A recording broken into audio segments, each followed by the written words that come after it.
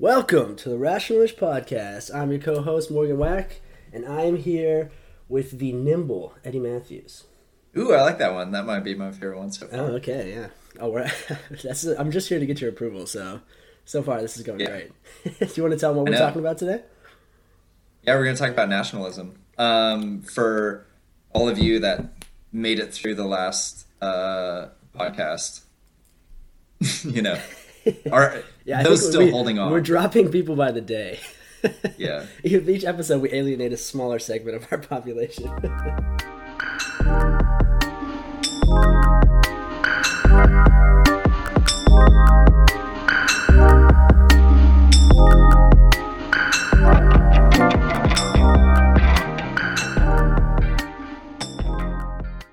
Yeah. So I guess nationalism, I don't know, that's kind of a broad concept, but we're kind of looking at, I guess, economic nationalism and how it relates to what we traditionally think is, I guess, more, as it relates to ethnic nationalism and, I don't know, the progression of both. But yeah, we'll launch into it. How did you how'd you come to this idea? Why'd you want to talk about this? I think that nationalism these days, similar to democracy in a way that it's perceived, I think it gets painted with the broad strokes, with the paintbrush and such. I think, what do you think of when you think of nationalism? Is it good connotations or bad connotations? I guess I'll just give my knee-jerk response. Yeah. And lately, it's the bad connotations. Uh-huh. It's the Make America Great Again, Trump rally, Bud Light in hand, tailgating, fuck yeah, kind of thing. Gotcha. Well, those sound amazing to me, so no way. I just described what I'm doing this afternoon. Yeah, that sounds basically like a perfect barbecue. That's the thing, is I think that, to me, nationalism is similar to Winston Churchill's famous quip that democracy is the worst form of government, except for all those other forms that have been tried. I see nationalism as being the worst form of kind of collective identity, except for all the other forms that have been tried. And there are obviously different ways to kind of foment nationalism in ways that are terrible, like any other identity. But I also think that it's one of the most inclusive forms of identity that's ever been created when you are able to do it correctly, which is why has so many disruptive tendencies, because it is so inclusive. You can get millions of people to join in on something that you can't really do with other forms of identity. And I think the arguments against nationalism aren't really based in fact. You can't just get rid of nationalism. What you're really doing is allowing people, or not allowing, but kind of pushing people towards other sorts of identification and other sorts of social grouping. And I just have more personal hope that we can rebuild kind of a nationalist identity in a way that's healthy and protective of both the majority and the minority populations. And I think that's really important. And I think that by kind of associating nationalism with World War II and like modern day economic nationalism and sort of the bifurcation of like the American political parties makes it difficult to build that sort of that meta narrative, which is one of your favorite ways of saying it. And yeah, I just think it's an important concept that is more nuanced than we give it credit for. Yeah, if you do away with nationalism, you do away with the nation state. And if you do away with the nation state, what do you have left? Again, do you want oligarchy? Do you want theocracy? Do you want any of these, do you want anarchy? So I think it's a good point in that we have to kind of, I think, resurrect a more,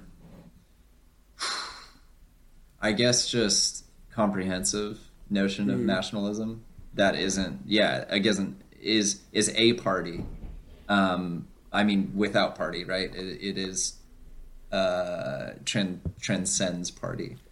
And that's really hard to do, you know? Really it's really hard to not embed nationalism in a certain set of ideals or a certain set of things. And I guess that's why I guess we'll kind of talk about American nationalism for a moment. And that's why we have the Constitution, right? That's why we have the Bill of Rights. That's why we have Fourth of July. That's why we have kind of this shared history that we can be proud of and kind of come back to, right? Yeah. That's why we have democracy. Absolutely. I mean, I think the shared history portion is probably what we're going to get into most. It's probably the most complicated, but it is so important for people to have kind of shared recollections, an ability to come together and agree upon certain things that are central to our identities as a nation. And I think a lot of that has been lost over the last 30 years.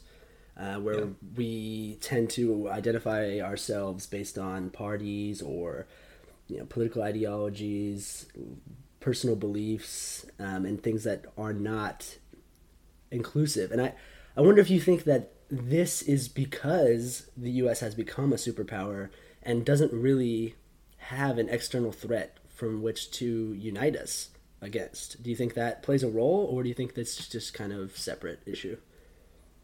Yeah, I think it plays a role.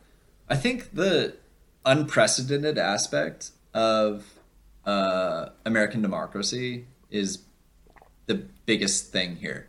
Like it really is still an experiment. Like democracy has never been done at the scale of 350 million people, Mm-hmm. And so I think just how like all the roadblocks that we're running into as we're expanding and like the discussion of immigration and the declining birth rate and all of these things is forcing us to constantly like reimagine and reconfigure and adapt what we mean by nationalism, what we mean by the things that bind us together as Americans moving forward. And I think that's why you have such like just difficult growing pains in terms of what we're the current era that we're going through, right? So I think just how unprecedented it is that we're running a democracy at 350 million people is the biggest stress test that we have to kind of work through, because we don't have a roadmap of how this is supposed to look, Absolutely. We're making up as we go along. Yeah, and I think that it's not only that it's on such a large scale, but it's also a product of our era. I think back to the beginning of the 1800s, 1900s. Even if you were some sort of international like transatlantic broker, you interacted with people from your country 95% of the time because it's just so difficult to go to these other places, and they're going to speak different languages, and there was no way to have a sort of shared identity outside of your homeland and the people you grew up around. And I think today with things like the internet and also an explosion of crises that can really only be solved by connecting with people, such as climate change, you can't really solve by yourself. It becomes a lot easier to say, well, I don't really feel like I'm that connected to people in the south of the U.S., but I actually have a lot in common with the British or the French or the Germans and maybe somebody from South Africa or Australia. And I don't really think that type of identity formation was possible in the past. And it just complicates matters even further when the physical boundaries are no longer a constraint to the formation of identities beyond that. Yeah, no, I think that's a good point. I mean, that's certainly been my experience of living in Wales for 18 months. That, to me, feels so much more of a piece with, I don't know, my upbringing in Southern California than I'm sure moving to, like, the Bayou would, Yeah, of course, yeah. Like, I'm sure that would be a much different world. And so I think that's the challenge that we face ourselves is where is there the continuity in identity of somebody who grows up in Cambridge, Massachusetts, and somebody who grows up in rural Louisiana, Yeah, absolutely. And I think it's also difficult to, like, the more you kind of establish these boundaries, it kind of immediately has the impact of making anything outside of that more threatening. So you really have to like balance this fine line where you build a collective identity, but one not based on kind of a vitriolic hatred of the other, which is really difficult because that's the best way to form those identities. Yeah, I think that. Well, yeah, I know by best you mean efficient. Yeah, I mean it's the easiest, I would say. Yeah, no worries. I mean, I think you can get a lot of good examples here for from countries in Africa where nationalism is incredibly low because a lot of these countries were colonies until 50 years ago, and there's quite a few different ethnic groups and religious groups. There's actually more genetic diversity within Africa than the entire rest of the world outside of Africa. There's all these very distinct groups that have kind of just been thrown together in this randomly drawn boundary, and it poses a real problem for modern governments because modern governments run on tax funds and the ability to gain legitimacy from the people. And it's been shown that the more legitimate people find the government, the more that people, the higher that people rank their national identity versus their ethnic and religious identities, the more people pay taxes, the more people pay attention to elections, the more people participate in like inner outer group ethnic trade. And so it's the type of thing that we take for granted because the nationalist identities have formed over time in Europe and in the West for a lot longer, but it doesn't mean that they're going to continue to form that way or that they're not going to fall out of formation given these new kind of constraints on nationalist commitments to nationalist ideologies and nationalist politics. Yeah, I think that's why I have a lot of sympathy actually for the kind of assimilationist argument versus multiculturalist. Because I think that the multiculturalism argument doesn't have enough of a binding element to it, to the nation state. Like, I think I think that is overlooked to a dangerous degree, because, and I understand, being on the liberal side of things, I understand the impetus for overlooking that and the kind of danger in being too strict about what connotes citizenship, right? Or what makes you American. But by the same token, like if you relax those into nothing, again, you dissolve the entire nation state. And that, of course, can be co-opted and turned into like a racial kind of judgment, and that's obviously not okay. But I think that it's not, of course, like the idea of assimilation is that anybody can go through the right channel for assimilating, and you can be from any ethnicity and any background, etc. But you assimilate into a set of agreed upon principles, right? With the Constitution leading those principles.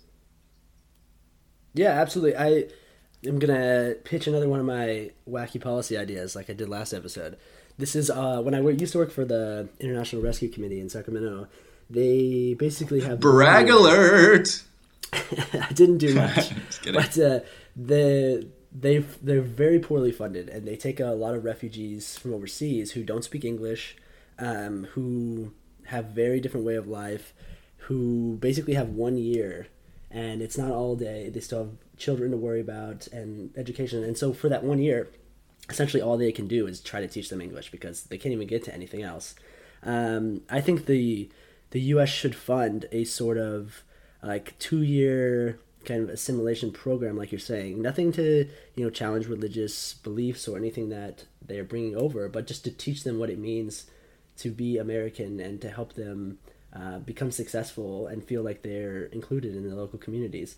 In places like Germany and I think France, a lot of European countries, I think North Korea or South Korea, they all have like a 1 or 2 year commitment that you have to have coming out of high school, where essentially you can either join the military for a year or you can join like a social services program where you basically volunteer in like a hospital or an old folks home, and everyone has to do this as a citizen of these countries.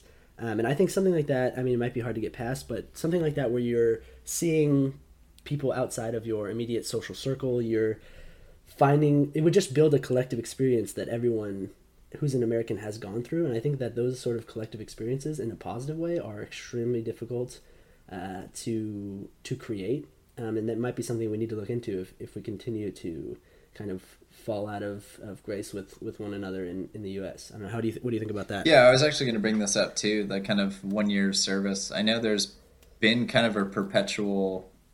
I don't know if they would call it like a lobbying group, or I think it's more just like a nonprofit trying to establish this, and talking to people in Congress. I know John McCain was a big advocate of this, and I think it's a great idea. In the movie, is it the Ides of March? Yeah. George Clooney. That's George Clooney's like big policy. Oh, really? He's the fake president in that movie. Yeah. And he says, they said, "Oh, how are you going to get it to pass?" And he goes, "We're passing a law for young people, and young people don't vote, so it'll pass easy." And there's something to be said about that. Yeah, jeez. No, yeah, I think it's a really good idea. I think you could start small and then just incentivize it for, I don't know, a decade until it becomes more normative rather than kind of, I don't know, mandating it or prescribing it or making it a requirement that you have to do. I think if you... Like maybe subsidies for continual education or something? Like after, like kind of like the military. If you go to the military, they'll pay for. Oh yeah. No, I think loan forgiveness and I guess at that point it would be prior to. I guess they could do it after college too. I don't know. There could be a. Well, they could give you some sort of voucher. Like if you do this program, we'll pay for half of your tuition. Yeah, or I was also thinking about like in the point system that different firms would allocate towards applicants. That would give them a boost, right? Or that would put them at the top of the pile.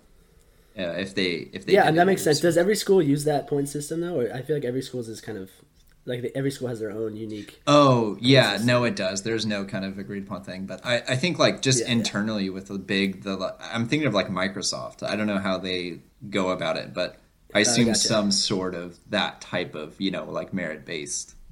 Would work. I mean, I feel like because the government helps fund like all the public schools, I feel like they could put a quota where you have to take so many kids who have done these community service systems or something like that. So maybe you just increase your odds of getting into a school you want or something like that. Yeah, I think it'd be great. I think also, I guess, kind of building off that point, something that's so obvious that everybody I've talked to agrees about in this point is that, I mean, it should start earlier than college too, but in high school and definitely in college as part of general education, there should be a civics curriculum element to the course or to the education. It just makes sense, and it's nonpartisan, and it goes to this idea of building national identity, right? Is making people feel that they are enfranchised. And understand how their government works and in their participation and the necessity for them to participate in that. So just a civics course to get people knowledgeable and then maybe even excited about how this works, and how they can participate in it. So I 100% agree with you. I think I've had a conversation about this with a few people, and the one retort that you always get is like, "Oh, but it'd be so difficult to decide on the curriculum," and I think that's true, but I don't think that's a reason not to try. I don't know. I think that I don't know. I mean, I think that even if those debates are happening and we're like, what are we teaching our kids that we can collectively teach everyone? That's the debate we should be having anyway. Of course, yeah. And start from... I think it'd be better to have that and... Start with the Constitution. Like that in and of itself. Maybe the civics class is just the Constitution and you just teach what the Constitution says. And that would be more than our current president knows. Like... True, yeah. Shit, Very man. true. Yeah, okay, so I actually heard an interesting theory on this. I think I read it somewhere. Sorry to the author that wrote this, I can't remember who it was. But they had said that historically in the U.S., there was a more civics-oriented education in primary school, but it was all religious-based. It was based on a lot of parables and a lot of stories about ethics and morals in the U.S., but they had a very religious connotations. And when people started to realize that, okay, we can't be teaching this in school. We literally have in the Constitution, it says separation of church and state. Instead of redesigning these parables about being American and things as kind of non-religious, kind of, I don't know, just short stories, they got rid of them entirely. And then the whole thing faded away. And now there aren't these shared stories that people have across the U.S. And I thought that was really interesting. So something like that has worked in the past would be a very easy fix, or at least an improvement. Yeah, that's interesting. I think, like, I mean, obviously I'm partial to this because I'm doing a PhD in creative writing. Like, I see myself as a fiction writer to a large degree, and the reason that I'm devoting my career to that. Hey, you're the next Nicholas Sparks, man. I keep telling you. Me and Nikki. So the reason I'm devoting my career to that is because the power of narrative is extremely. It always just captures imagination in a way that just facts and data don't, right? So the idea being that, I heard this report that after, so Obama kind of wanting to dispel the notion that all Muslims were terrorists, right? In speeches kind of responding to, I guess, just combating that notion. I remember one speech, he just talked about the Muslim Americans who kind of were involved in building the Sears Tower and like different Olympic athletes and those types of stories that put the narrative forward that challenge this kind of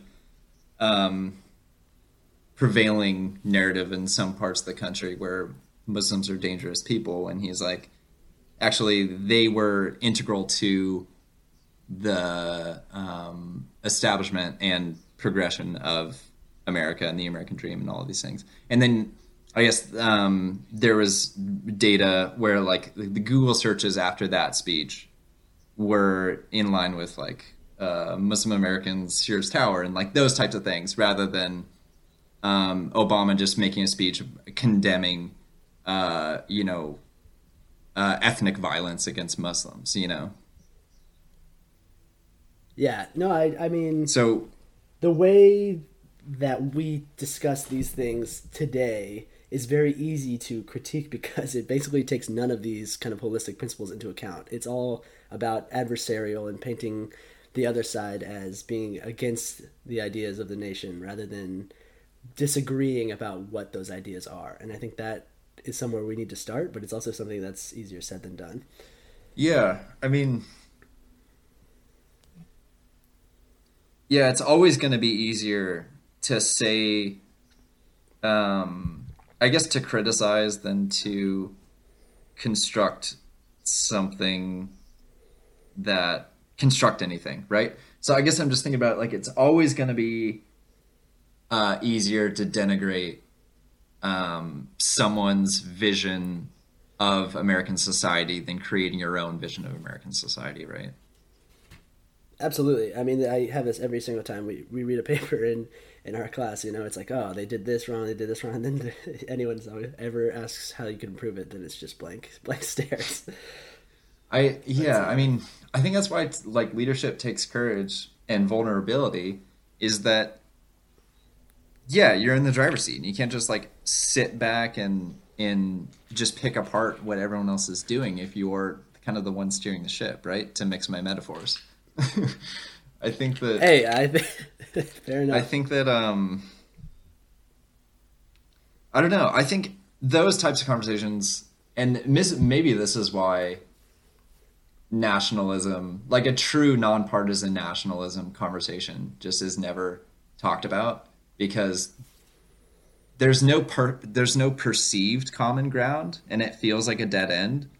But I think that actually, if like fostered under the right circumstances with treating other people in the conversation with dignity, that we actually do find that we could foster a nonpartisan, inclusive, nationalist message that would be appealing because, again, we have the Constitution, and none of us are going to say that we, I guess, don't abide by and revere the Constitution, right? So it's like if we... Absolutely, if we affirm that we believe in the principles that the Constitution purports, then why are we so, I guess, allergic to the notion of having the conversation about implementing those principles, you know, through a narrative in American society that can be applied to all Americans, regardless of party?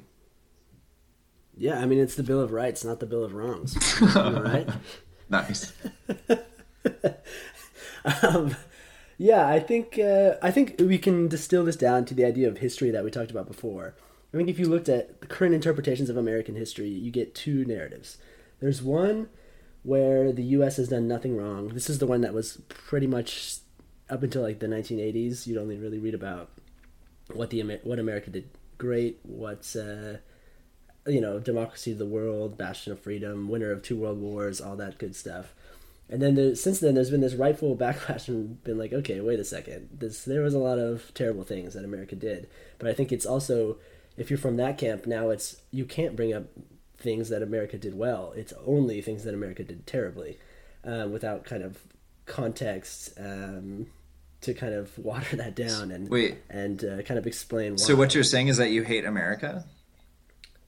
I'm saying a lot of people, the way that they discuss American history, it's done in a degrading way rather than a kind of nuanced understanding of our nation. And those people hate America?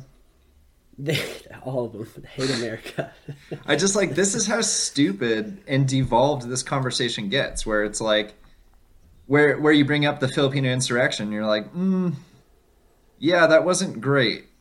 Or the genocide of indigenous Native Americans, and you're like, yeah, that wasn't great. And then it's like, well, we did a lot of great stuff too, and you can't make an omelet without breaking a few eggs. And what is it? You hate America? Yeah, I mean, obviously, I think both things need to be taught and understood in a more nuanced way. American history is not terrible. It's also not great, but neither is any other countries. And the fact that we're here means that we have the power to kind of move past that and become what we want the nation to be, so that when our grandchildren look back, they can say, oh, we're actually proud of this point in time in American history. And I think that's difficult to do if we can't even decide what that narrative rests on. Yeah. So what does the narrative rest on? Like I said, more of a nuanced look into things and an understanding of not just what happened, but why they happened. I think is one of the really important things that gets looked over.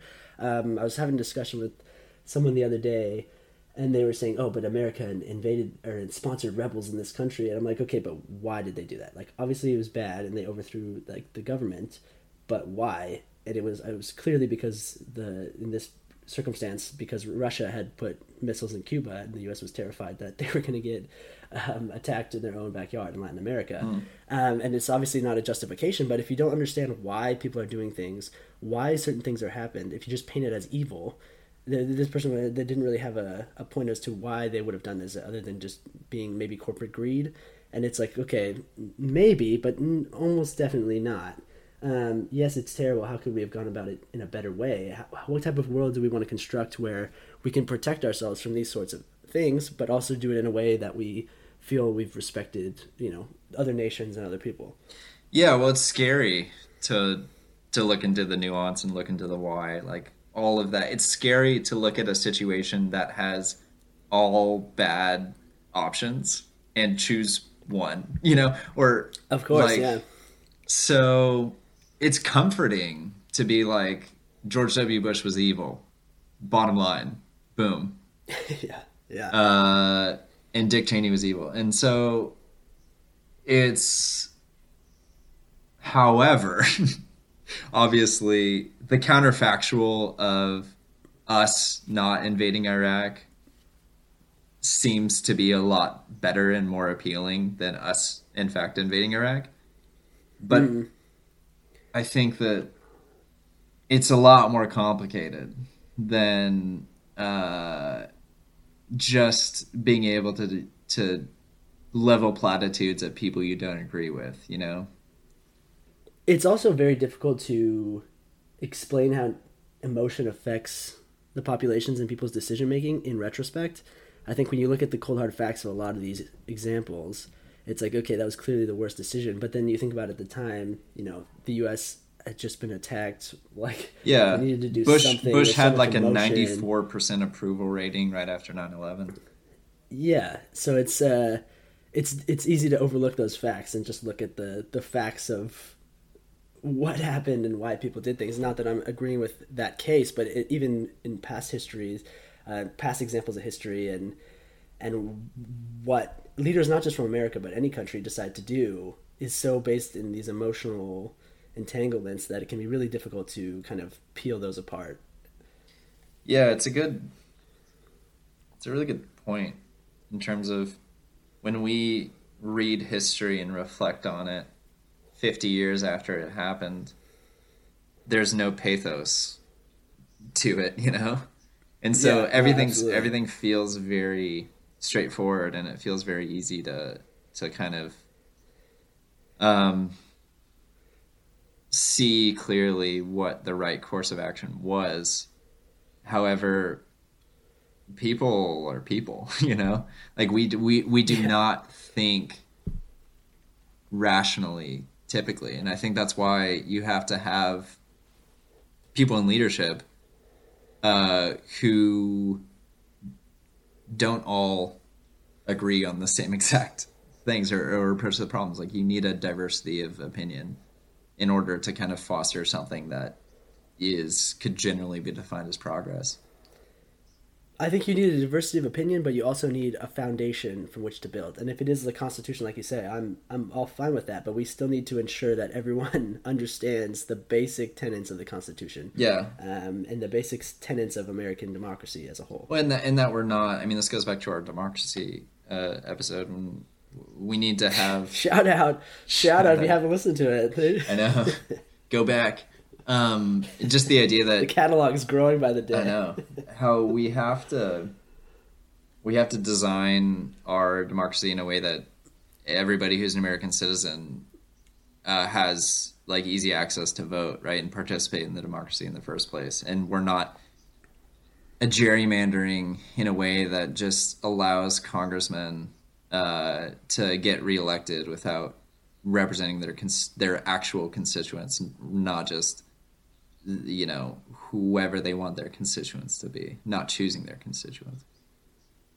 Absolutely. Well, do you have anything else to say on this, or did we solve nationalism? Um, well, I don't know. I think that how nationalism relates to globalism is an interesting kind of dilemma too, in the sense that rather than looking at nationalism, not globalism, but nationalism and globalization. So rather than as looking at those two as binary, with the idea of like if you're investing abroad, if you're giving aid abroad, if you're sending jobs abroad, then you're taking jobs away. Like one of the articles we looked at was talking about how Trump's like nationalist agenda is like very zero sum, and Elizabeth Warren's is could generally be, I guess, categorized as pro America while being, I guess, pro globalization, with the idea of Hmm. like, I don't know, you explain it. Yeah, I mean, I think the idea is you're not going to stop globalization. I mean, the U.S. is the most dominant force in the world, both militarily and economically. And the best we can kind of do is kind of the lock-in argument is design a form of globalization that works for us and the world. And I think trying to do that is easier said than done, like a lot of these issues. But I think the idea that we can kind of just retreat and slow down the forces of globalization by making everything a relative gains argument is something that might be politically popular in some areas, but is not a sustainable long term strategy. And it leads to an inability of the globe to come together and focus on the problems that we really can't solve ourselves. Well, it's a strange line of logic to think that you can batten down the hatches, raise tariffs, and that all of your trade partners are still going to want to trade with you instead of going elsewhere. And then you'll still be the most dominant market. You know, like that's a really strange line of logic to me. I mean, it might work for 10 years, but it's not going to work for 50 years. The problem is that short time horizons for leaders. They don't need it to work for 10 years. Yeah, that's what's so 4 years. That's why so much of Congress, and especially this presidency, is so bereft of real leadership, because they're not even looking at 5 years. They're looking at like 6 months, and it's like, if that. They're like, hey, when does that next opinion poll come out? Yeah. Tuesday. All right, throw the tariffs. It's like out there. silly, and I mean, I'm sure I fall prey to this as much as anyone, but it's silly to think that the current booming economy is due to anything that Trump did. Like, it's silly to think that the recession had anything to do with what Obama did. Like, it seems to me that the economic policies of the previous administration have much more to do, not with their administration. Like, the ramifications have much more to do with the following administration, because it takes time to implement and see how the markets change and all this stuff, right? Well, the problem is that macroeconomic policy in particular is extremely complicated. So there are certain things where you can change immediately, have an effect on the market the next day. But most of the things, to have a healthy market requires long-term sustainability and commitments to the underlying economic institutions. So you're absolutely right on that. And that's what's terrifying, is that almost all of these things require decades to build up trust, legitimacy, solid foundations, but they require just a day of stupid decisions to ruin for generations. And so, I mean, that's kind of like American trust abroad. The State Department took years to develop relationships with foreign states and to kind of embed American ideas in the capitals of all these countries. And then Trump came in and decimated the State Department's outreach programs. And even if he leaves and we re-implement them, they're not going to be the same. It will take another 2 generations to build them back up. And I think you can say the same thing about the economy, which so far he's basically stayed out of. We're kind of getting off track here, but the scary part is that in one day you can ruin things so quickly. It's the bull's walking around the china shop and everything's starting to shake. But so far we've avoided any dramatic catastrophes, but still a couple years left. Hopefully only a couple. It tampers with the nationalist American identity when you have somebody so irresponsible representing the country for 4 years, and also setting the tone for half of Congress, and also bringing out the worst in the other side. Well, sometimes the worst and sometimes the best. Yeah. And so giving a microphone to people you probably don't want a microphone with. What do you mean? Which is always scary.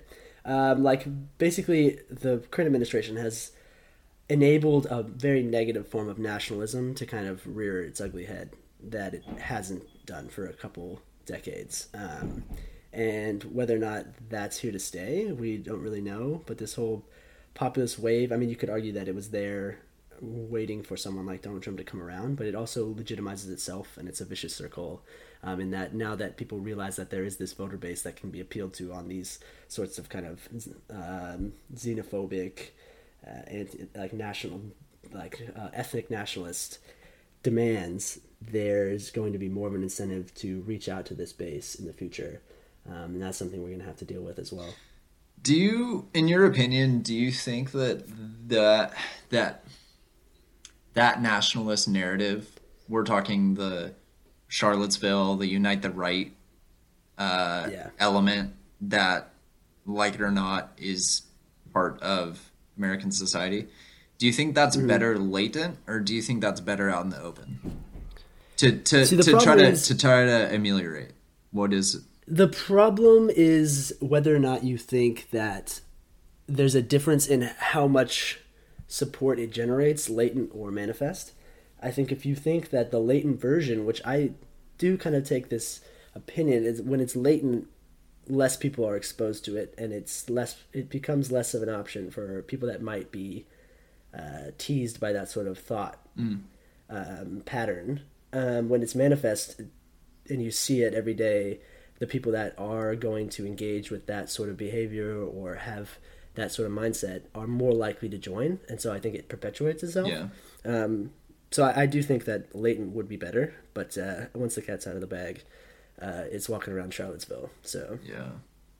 what are you going to do? Yeah. No, I guess. You don't really have the choice anymore. Yeah, I agree that it's better latent, but also now we know what we're dealing with, you know?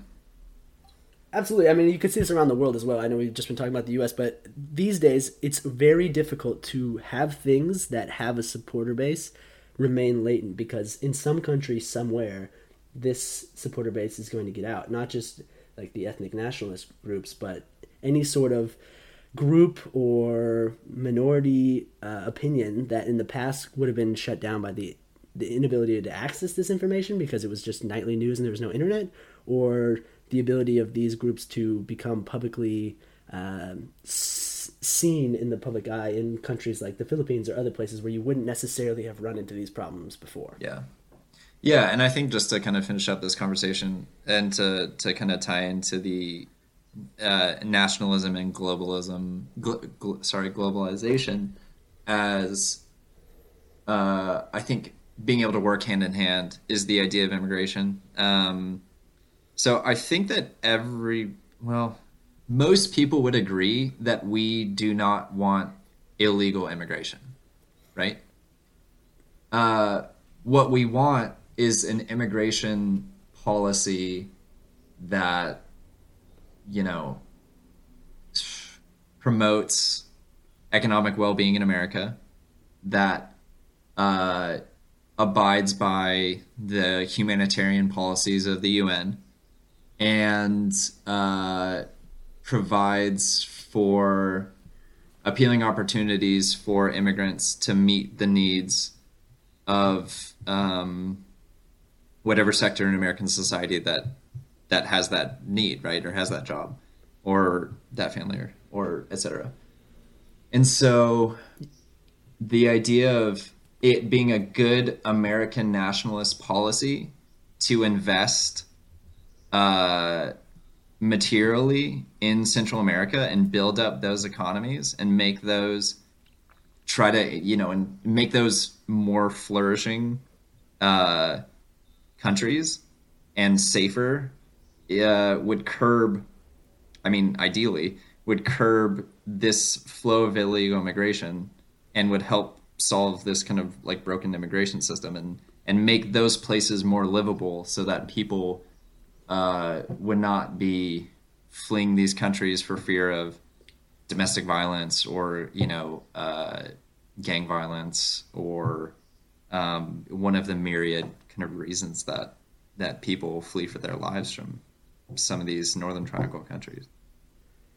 Yeah, I mean, I think there's two things there. I think you could add to your list of things we want the immigration system to be, that sort of assimilation that we talked about earlier, the ability for people to come in a way that allows them to kind of become integrated with American society and have them feel like they are Americans after a certain point of time. That's very important, that when you have a system of illegal immigration, it's more like you doing the exact opposite. You're forcing these people to hide and like basically exclude themselves from an integration into society, which is really damaging. Secondly, I think that because we think of nationalism as domestic issues, I think that you're absolutely right. I think it's wrong to think of it that way. The promotion of democracy and stability and peace has always been part of kind of the American mythos, and the promotion of those sorts of values in other countries that need our help is something, I can't think of something more American than that.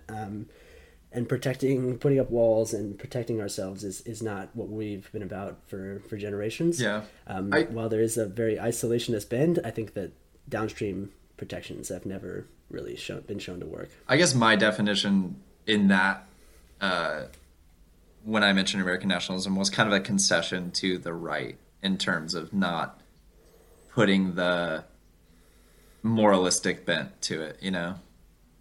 Mm-hmm. Although I agree, like how I think of America hopefully using its wealth and dominance is to uplift poorer nations. I think if we put that as part of how we think of American nationalism, it just muddies it with trying to build a coalition with people on the conservative side of things. Absolutely. There are definitely paths forward where we can kind of rebuild an inclusive version of American nationalism, but it's going to take both sides to realize that this is, a dire need. Yeah. Which it is. Cool. Yeah. Well, thanks for walking us through that, man.